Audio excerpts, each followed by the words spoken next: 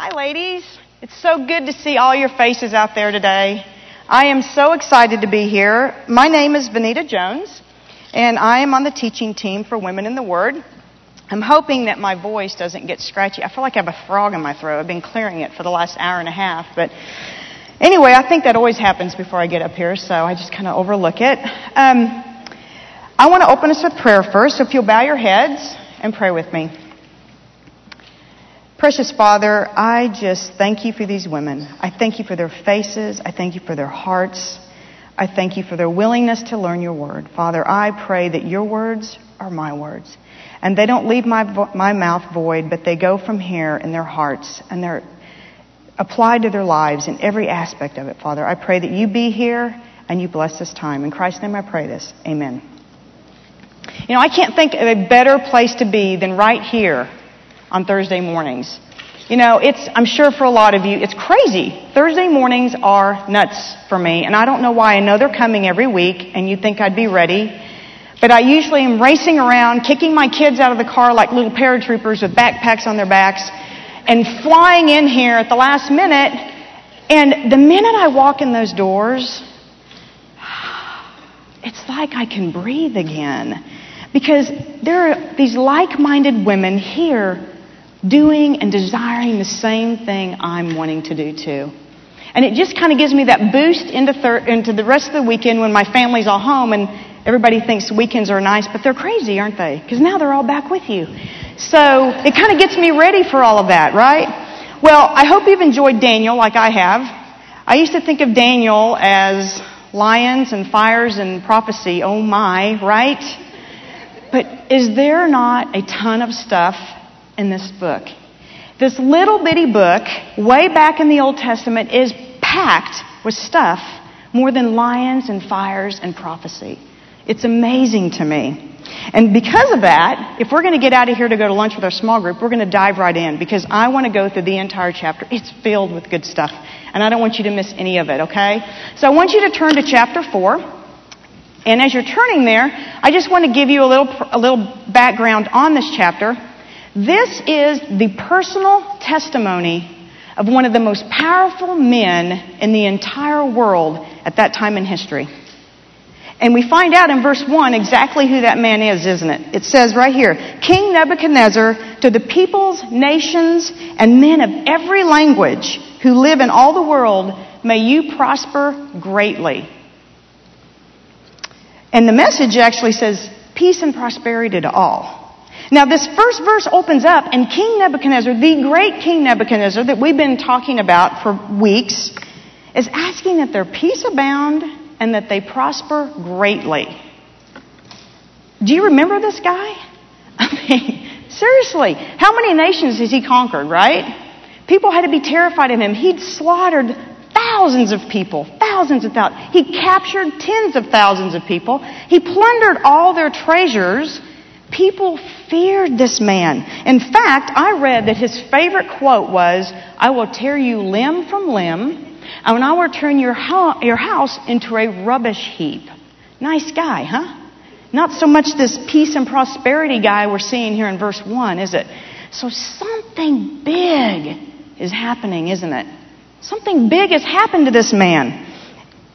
We're about to read his personal testimony. Now, what I don't want to get into today, and I hope that it didn't happen at your tables either, is I've been asked a zillion times, do you think he came to a saving faith in the Lord God?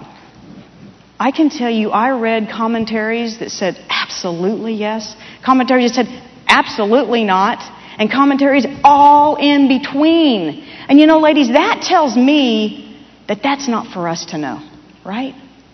It's not our job to judge the heart of this man, is it? What God wants us to know, He's put in there. And He has packed it with a lot of other stuff that we can focus on. So we're not going to focus on whether he came to a saving faith, but we're going to see where his heart is changing and the journey that he's taking, right? So we go on, and I want to compare this to present day. I want you to know how big this really is, okay? It would be like the leader of China, or let's say, you know that, where's that crazy dictator of Iran, Ahmadinejad, that guy, calling this worldwide press conference, requiring everybody to listen to it, and guess what he says? He says, I believe that there is one God, and that God is the God of Israel. Wow. Oh my goodness, ladies, I don't care who you are, that's exciting. This is big, and it's right here in the Bible. Let's read on these next 2 verses and see what he's actually changed into. It says, it is my pleasure to tell you about the miraculous signs and wonders that the Most High God has performed for me. How great are His signs, how mighty are His wonders. His kingdom is an eternal kingdom, and His dominion endures from generation to generation. Oh my goodness. Ladies, one of these kings is not like the other king, right? Something big is happening here. I kind of think that the things of the head for him, his head knowledge, has gone to more of a heart thing, don't you think? You see that? I think that because back in Daniel 3, remember we read last week, and specifically in 26, he's calling Shadrach and Meshach out of that big fire, right? And how does he refer to him? It's on your verse sheet. He says, servants of the Most High God. Big G, God. Okay, so he knows about God. And then we go on in Daniel 3:28 and 29, and he says this. He says, praise be to the God of Shadrach, Meshach, and Abednego, who has sent His angel and rescued His servants. They trusted in Him and defied the king's command and were willing to give up their lives rather than serve or worship any god except their own God. Therefore, I decree that the people of any nation or language who say anything against the God of Shadrach, Meshach, and Abednego, and this is how we know who we're dealing with, right? He says they'll be cut into pieces and their homes turned into rubble. We know this is King Nebuchadnezzar, right? He says, for no other God can save in this way. I mean, do you see that? He's talking about Daniel's God, Shadrach, Meshach, and Abednego's God as their God, the God of Israel. They worshiped their God. Their God saved them. So, ladies, He knows about the God of Israel, doesn't He? It's not a mystery to Him. But then we slide on forward to verses 1 through 3 in Daniel 4, and we see I and my and me. It's become a personal thing for Him, don't you think? I like to think that this change in him is from a head thing to a heart thing. He seems more peaceful, doesn't he? Even when he's recounting the story in this chapter, he seems more peaceful to me. It's that kind of peace when there's a daily walk with that one true God. He seems at peace. In Romans 5:1 on your verse sheet, it says, therefore, since we have been justified through faith, we have peace with God. And Psalms 29:11 says, the Lord gives strength to His people, and the Lord blesses His people with peace. I think we're starting to see that peace in this man, don't you think? Now, I don't want you to miss this important insight here. God is not satisfied with our head knowledge alone. He wants and desires a personal relationship with each and every one of you. Not just a head thing for Him. He pursues our hearts. He desires our hearts. Because, He knows that when He has our heart, then we're going to develop that kind of faith that can't be shaken, right?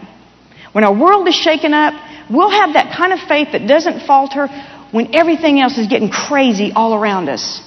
In Psalms 119:2 on your verse sheet, it says, blessed are they who keep His statutes and seek Him with all their heart, right?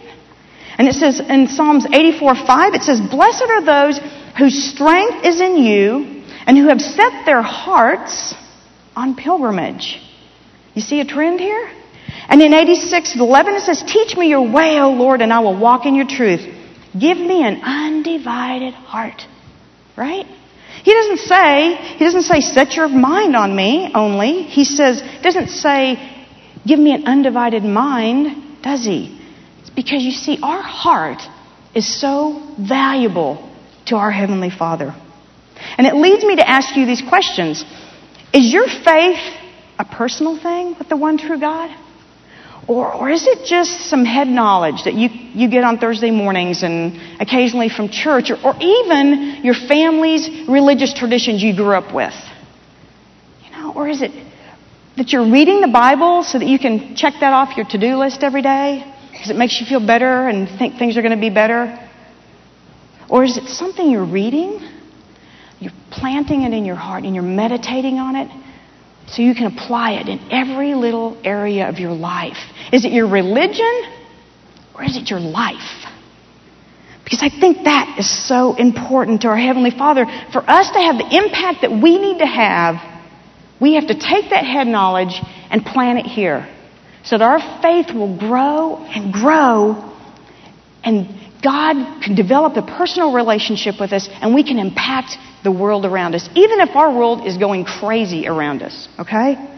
Let's read on. I want to read specifically the next couple of verses in Daniel. Just verses 4 and 5. It says, I, Nebuchadnezzar, was at home in my palace, contented and prosperous. I had a dream that made me afraid, and I was lying in my bed. The images and visions that passed through my mind terrified me. Now I want to stop here for just a bit and talk about where he is at this point, okay? I think of it, he says palace. I'm like, whew, I'm there. I would love to have a palace. Wouldn't that be awesome? He's in a palace. It says he's content and prosperous, right? I mean, so I'll be honest with you. I kind of want to be content and prosperous myself. How about you? It's not such a bad thing to do. He knows about God, doesn't he? We've learned that. He knows who the one true God is. He's content and prosperous. So then where's the problem, right? You know, he had the 4 P's. He had the palace, he had the power, he had the prosperity, and he had the pleasure, but there was one P missing, wasn't there? And that's the peace. And ladies, I think we spend most of our time, if we'll be honest about it, pursuing these 4 P's, don't we? Thinking that these 4 P's are going to give us this 5th P. They're going to bring us peace. And you know what? It doesn't. It doesn't. And look at King Neb. It didn't get him anything either, did it? This guy spent all of his time pursuing these 4 P's. And I'll tell you the truth. When you pursue the 4 P's, the desire of our heart becomes pursuing these and not the things of God, right? And when we do that, it becomes an issue of our heart and desire of us and God's heart and desire. So being content and prosperous only becomes a bad thing when it takes our focus off the things of God. And ladies, that's exactly where we're seeing King Nebuchadnezzar right here at this point. He has the knowledge of a one true God, doesn't he? But his heart is wrapped up in pursuing the 4 P's. And ladies, God is about to shake up his world, isn't he? He's about to take him on the ride of his life. In fact, I heard an awesome Bible teacher one time describe this very thing in your life as being taken on a field trip because you didn't choose to learn it in the classroom. It made so much sense to me. Now, as a kid, I have to be honest with you, field trips were the best thing ever. They were the best because, I'll be honest, sitting quietly in a classroom has never been my strong point. In fact, there was usually a chair, special chair, for Venita right in the front so she could watch me the whole time. So when I was on a field trip, I was a loose cannon. I was ready to go. But as an adult, now there may be some of you ladies out here that have young children and you adore going on field trips with little kids. I think they're a whipping. I'm telling you, I can't find any redeeming qualities in a field trip with 3rd and 4th graders, okay? And it just happened just recently. My daughter, Khaki, she's the youngest child, she's 13. They were going to go to Dallas to the Holocaust Museum for a field trip. And they're supposed to leave at 8:30 in the morning, not get back till 3 as a kid. Yay, no school time, right? Well, I go at 3:30 to pick her up, and I'm standing in line and sitting in line, and she comes walking out, and I'm telling you, she looks like she has run the Boston Marathon twice. Her face is red as a tomato, her hair's all stringy, and her clothes are all like she slept in them. It's a mess. She's a mess. She crawls in the car, and I'm like, God, did the bus break down? You know, what happened? Did you walk from Dallas back? What happened? And she proceeded to tell me that, they had 2 different buses. They had the boys' bus and the girls' bus. Yay! Brilliant idea. They're 8th graders. So I'm thinking, what's the problem, right? She said, Mom, there wasn't any air conditioning on either bus that was working. Okay, now we've got these mild days, but ladies, this was August 31st, okay? It was 105 on August 31st. And they spent the good part of the day in Dallas traffic, okay? The rest of it, they were touring not your most uplifting place in the universe either, right? But she goes on to describe they're fanning their skirts and they're fanning themselves with the brochures they got at the Holocaust Museum, and they're just counting the minutes till they get back to the car. And I totally toned it out. I'm like, can you imagine if it was that bad on your bus? How bad it was on that bus full of middle school boys.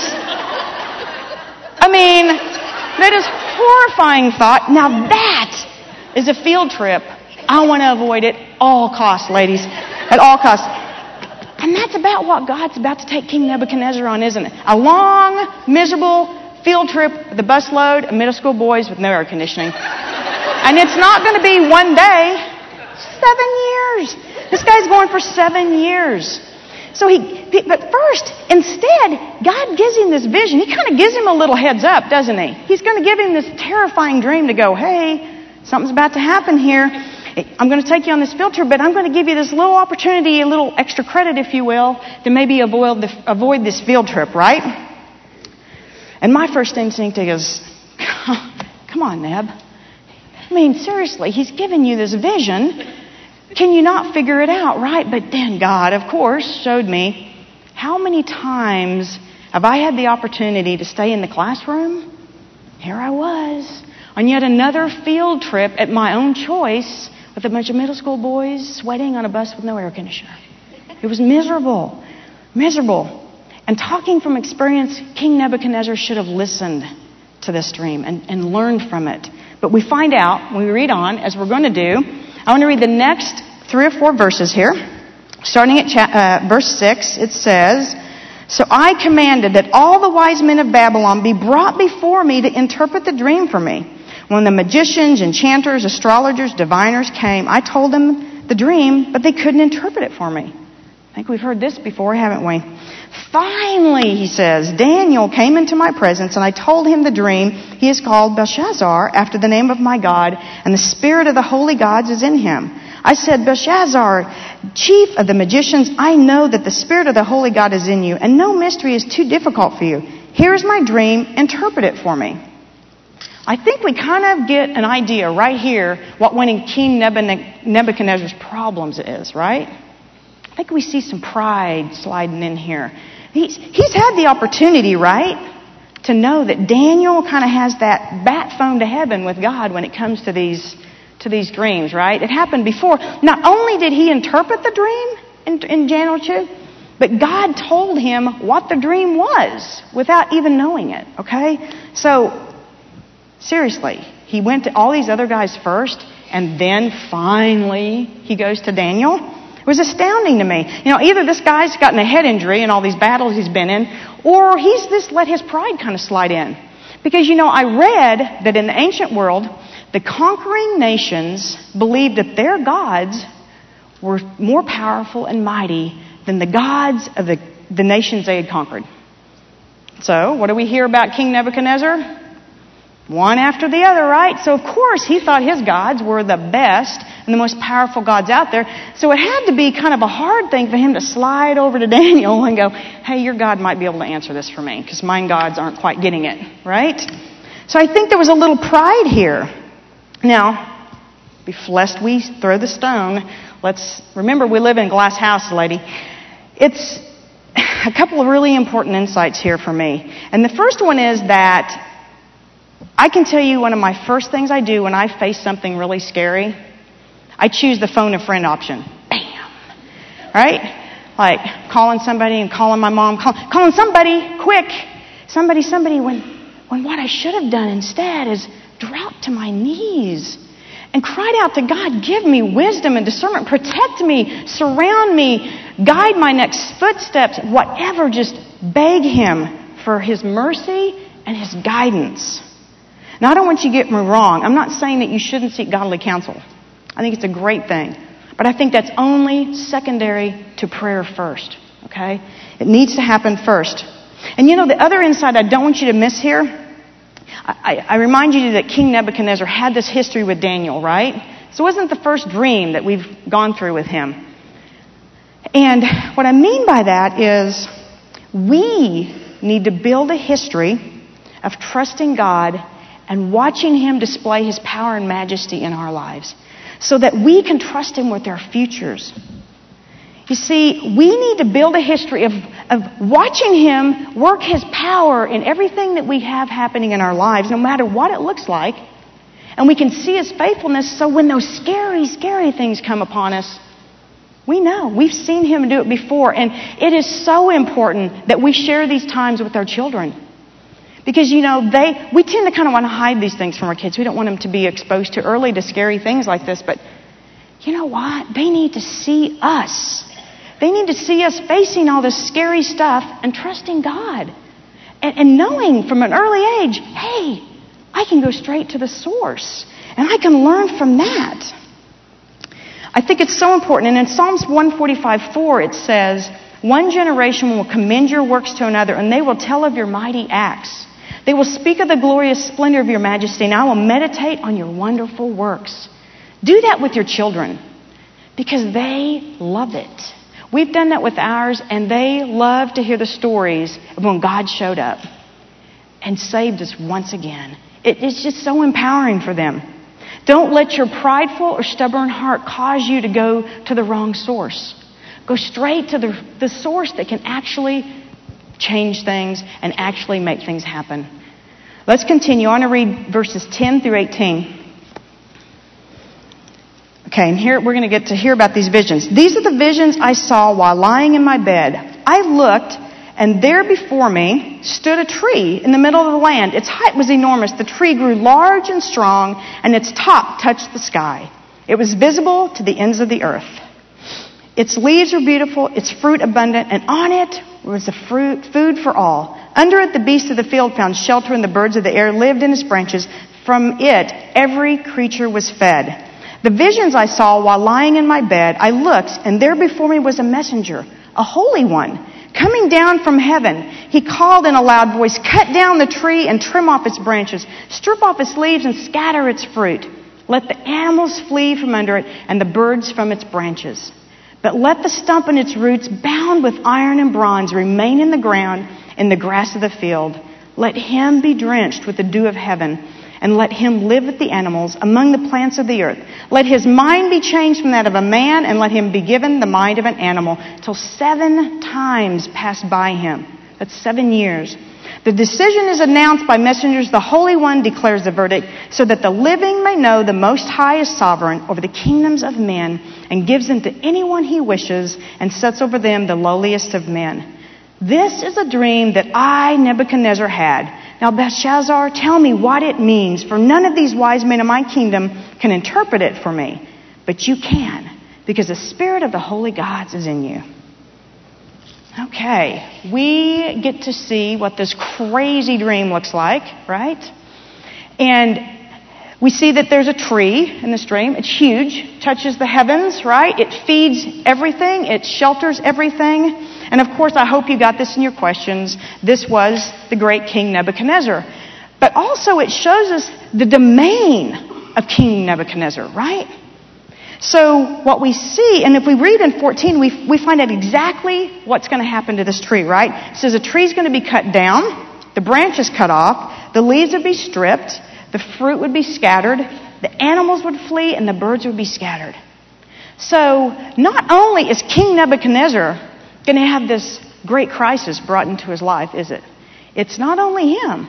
It's everything within his sphere of influence, isn't it? Like King Nebuchadnezzar, our disobedience and our subsequent discipline doesn't just affect us. It affects all those within our sphere of influence. No pressure, huh? Yeah, seriously. We all have an influence over something or somebody, don't we? It could be that infant, that 1-week-old infant laying in the crib in your house, or you may be the leader of a corporation with thousands of people under you, or anything in between. Our disobedience affects the people that we influence. And I think it's really interesting that God uses a tree to describe, in this vision, to be King Nebuchadnezzar. Because I was reading then in a book called The Most High God, it's written by Ronald Showers. He says that Nebuchadnezzar had personally boasted over and over about being able to cut down huge trees. In fact, he bragged so much about it that he had a picture of himself cutting down a big cedar tree inscribed on a stone, kind of like a BC portrait of himself doing this mighty act, right? But you know, this king, who's so delighted in cutting down big trees, was going to be cut down himself by the creator of his universe. Isn't God the master of poetic justice? I think it's no accident he used a tree here. And you see, no one is so big or so powerful or so successful or so prosperous that God can't shake them up. Or that God can't take them on a long, miserable field trip with a bunch of middle school boys. It can happen to anyone. And I see that in verse 15, I think is such a pivotal point in this entire chapter. Actually, it was my favorite verse, and nobody else probably thought the same thing, but after studying it, I loved this verse. At the beginning of that, he talks about the tree and it and the stump and the root and right in the middle of that, what does he start saying? He starts saying him and his. You know, it showed me a part of God that I love so much. You know, he is mighty and powerful. And he is so mighty and powerful that he can shake up our world. But you know what? He's also loving, compassionate, and merciful. Our Heavenly Father that we serve is not only mighty and powerful, but we also serve a loving, compassionate, and merciful God. You know, my husband uses an illustration when talking about this whole sin and the sinner thing and trying to explain that makes it perfectly clear for me. He says that if we had a child that had a really severe illness, we wouldn't like or love that child less, would we? Because they have that illness? No, we would despise that illness that's causing our child to suffer, and we would love them even more as we walk through them with this illness that they're going through. You see, it's like that with God and us. When we're living outside of God's will, and sin has a grip on our life, and we can't seem to get away from it, He doesn't love us any less, ladies. You know what? He despises that sin that's in our lives and it's got a grip on us. And He loves us even more as He walks us through the duration of our discipline. And then He restores us back to a complete person again. And we see that very thing in verse 15. We read that the stump is going to be saved, right? And He's going to bind it with iron and bronze. And He's going to place this hedge of protection around King Nebuchadnezzar when he takes him through these 7 years with his middle school boys. We see this. He says, we're going to leave the stump in the ground. You leave the roots in the ground. Bind them with iron and bronze. Do not disturb the grass around them. Let him be watered with the dews of heaven. Let him live. He said, let him dwell with the animals among the plants of the earth. You know, in essence, it's kind of like God is the great gardener here with this tree, right? How many of you fancy yourselves as gardeners? Anybody? A few. Wow, that's really sad. I'm sad for you. I love gardens. I love gardens. I love dirt. I love the smell of dirt. I love the smell of it after a rain. I love the feel of dirt. I love to play in the dirt. It makes me happy. And it's probably because I grew up in a little farming community in the middle of north central Kansas. And our house, no kidding, was surrounded on all three sides of this by a wheat field. A huge wheat field. And back behind our house, there was a garden that spanned the good part of a half acre. We grew everything from potatoes, peanuts, corn, cauliflower, anything you can buy in the grocery store, we grew it. Turnips, everything. But we also grew strawberries and watermelons. And I have to tell you a little funny story aside from that. We also did things like ride our horse to the river and back every day and shot sparrows in the hayloft. And my brothers would have me run through the wheat field when it was about this high on me, and they would pump their BB guns up and they would shoot like target practice all day long. So, until my mom came out, of course. But we never wanted to go in the house to get a snack, so we'd run through the garden, and the quickest thing to get were the strawberries. Because you didn't really have to wash them. You didn't have to peel them. You just pick them up and eat them. And we'd get just handfuls of strawberries, and that's what we'd eat all day. And it's so funny because my mother started thinking her strawberry plants couldn't produce strawberries. All these, and there were years that went by that she thought, I just need to quit planting strawberries. They just don't get any strawberries. And maybe it's the sun. We, of course, encouraged her, keep on. You'll get it right one day, Mom. But we let her in on the secret a few years ago, and she didn't laugh quite as hard as we did. But as much as I loved that garden, I love flower gardens. Specifically perennial flower gardens. You know, I love the variety and the timing of the flowers. You know, there's always something exciting happening in a perennial flower bed. All year long. Something's popping up, something's going down, something's popping up. There's new color, new green, everything. And I have a picture that Douglas is going to put up for me. So she goes, I love that. Now see, as much as I love that, my husband would look at this and go, well, they need to weed that flower bed. Because he likes annuals. Okay, you know, annual flowers, you get to replant them every year. It's probably because I do the planting that he likes them. But I personally think that the annual flowers are kind of the divas of the flower garden, right? They're kind of showy, and they spread out, and they get all pretty, and you have to pluck at them and tweak them, and you have to water them and weed them and keep them. And as long as the seasons are perfect and you keep everything happy, they bloom and they show, and they're all pretty and showy. And then here comes the first cold front, right? They're gone, right? I think they're divas. I think they're the divas of the flower bed. And I think the spiritual applications in the flower bed are huge. Because you know what? I think there are annual believers, just like there are annual flower beds. You know, I think the annual believers, they know about God. You know, King Nebuchadnezzar knew about the God of Israel, didn't he? It wasn't a mystery to him. And these annual flowers, like these, the annual believers, they bloom vividly, and they just are abundant and go and go and go. And as long as everybody's pruning and weeding and watering and taking care of them, they bloom. But then that first harsh season comes along, right? Because their roots only get about that deep. Have you noticed when you pull up your annual flowers, they never come out of that clump you put them in. Those roots are still right there. There's nothing coming out here. So naturally, you have to water them every single day. It's crazy. But I think there are perennial believers. You know, I think they bloom at their appointed times. I think they grow these really deep, deep roots because they spend ample time drawn down, humbled before God, and they can withstand the harsh seasons when those seasons come along, right? You see where I'm going with this illustration? I think God is an awesome perennial flower gardener. I think He's amazing. And I think His perennial flower garden is spectacular.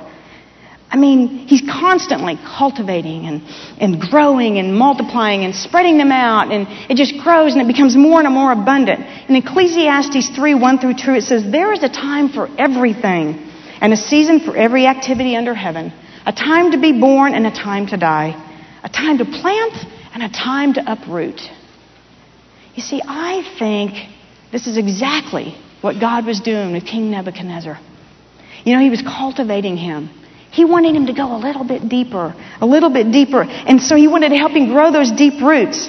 And I want to read on in chapter verses 19-27, and we'll see exactly what that looks like. It says, Daniel then, called Belshazzar, was greatly perplexed for a time, and his thoughts terrified him. So the king said, Belshazzar, do not let the dream or its meanings alarm you. Belshazzar answered, my lord, if only this dream applied to your enemies and its meaning to your adversaries. The tree you saw, which grew large and strong, with its tops touching the sky, visible to the whole earth, with beautiful leaves and abundant fruit, providing food for all, giving shelter to the beasts of the field, and having nesting places in it for the birds of the air, you, O king, are that tree. You have become great and strong, and your greatness has grown until it reaches the sky, and your dominion extends to the distant parts of the earth. You, O king, saw a messenger, a holy one, coming down from heaven and saying, cut down the tree and destroy it, but leave the stump bound with iron and bronze in the grass of the field while the roots remain in the ground. Let him be drenched with the dew of heaven. Let him live with the wild animals until 7 times passes by him. This is the interpretation, O king, and this is the decree. The Most High has issued against my lord the king. You will be driven away from the people, and you will live with the wild animals, and you will eat grass like the cattle and be drenched with the dew of heaven. 7 times will pass by you until you acknowledge the Most High is sovereign over the kingdoms of men and gives them to anyone He wishes. The command to leave the stump of the tree with its roots mean that your kingdom will be restored to you. And when you acknowledge that heaven rules. Therefore, O king, be pleased to accept my advice. Renounce your sin by doing what is right, and your wickedness by being kind to the oppressed. It may be that your prosperity will continue. Now, in these verses, Daniel was faced with quite a difficult task, isn't he? It's not the interpretation part. Remember that bat phone? God's going to help him with this interpretation. He's done it before. But the hard part is, he's got to tell this king about the terrible truth about his future. This is his king. This is not going to be easy. Have you ever had to do that? That really hard thing, like be completely frank with someone you think is out of God's will? I have to admit, I don't do it very easily. In fact, I avoid it at all cost. I don't have a spine. I mean, I've been told I don't have a spine, but you know what I think it really is? I do have a spine. I just have to share it with Jenny, because she only has a spine half the time, too. She has the same spinal issues that I have. We can't confront people very easily. Now, my husband, on the other hand, he's going to call a spade a spade. Bam, right in there. And you know, I kind of admire that, but I kind of loathe it, too, because sometimes it comes right back to me. But you know, like that, Daniel has to do this hard thing, right? He has to tell this king what's going to happen in this crazy dream and what it's going to look like. And he has to do it in love, doesn't he? And he does it in love. He doesn't do it confrontationally. He's not mean. He's not arrogant about it. You know, like Daniel, we are called to share God's truth in love. And ladies, that in love part sometimes can be the hardest thing we do. And that's why you never do that without time before God. Allowing Him to guide your words and your actions and your thoughts so that it's His truth and not your truth, right? And we see that Daniel does this in love and kindness. He says, my Lord, if only this dream applied to your enemies and the meanings to your adversaries. Now, I'm pretty sure those would not have been the first words out of my mouth, right? I'd have been, come on. I mean, seriously, you can't get this. He's giving you a vision. He's telling you what He's going to do. Shape up, or He's going to ship you out. But he jumps right to the truth, doesn't he? He doesn't beat around the bush. He doesn't sugarcoat it. He just gives him plain and simple. He tells him how he can fix this. He says, renounce your sins by doing what is right, and your wickedness by being kind to the oppressed. I don't think I could have said it any more simple or in love, could you? I think it's straight to the point. But we're going to read on here, and we find out that King Nebuchadnezzar slides right back into his old ways, don't we? I'm going to read verses 28 through 32. It says, all this happened to King Nebuchadnezzar. 12 months later, as the king was walking on the roof of the royal palace of Babylon, he said, is this not the great Babylon I have built as a royal residence by my mighty power and for the glory of my majesty? The words were still on his lips. I mean, don't you think they were doing this, waiting for the lightning? It's a scary place to be. The words were still on his lips when the voice came from heaven. This is what is decreed for you, King Nebuchadnezzar. Your royal authority has been taken from you. You will be driven away from people and will live with the wild animals. You will eat grass like cattle. 7 times will pass by you until you acknowledge that the Most High is sovereign over the kingdoms of men and gives them to anyone He wishes. This portion, the first part of it at least, it just oozes with pride and arrogance, doesn't it? It's filled with I's and my's and me. Oh my goodness, this guy has the shortest memory ever, doesn't he?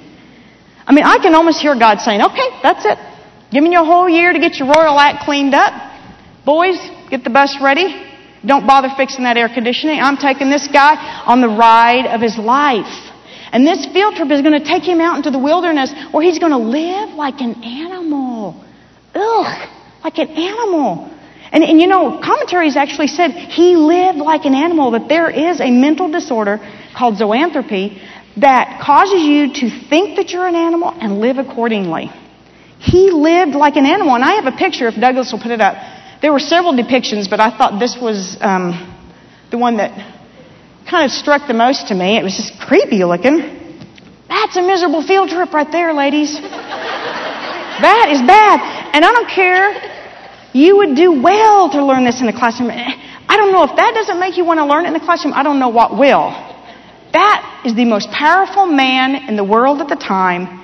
And he lived like that for 7 years. Literally is an animal. His hair grew long. He's on all fours. He's eating grass. Not salad. Grass. Grass. And that's the bad news in this story, right? But we get this vision that God has given him.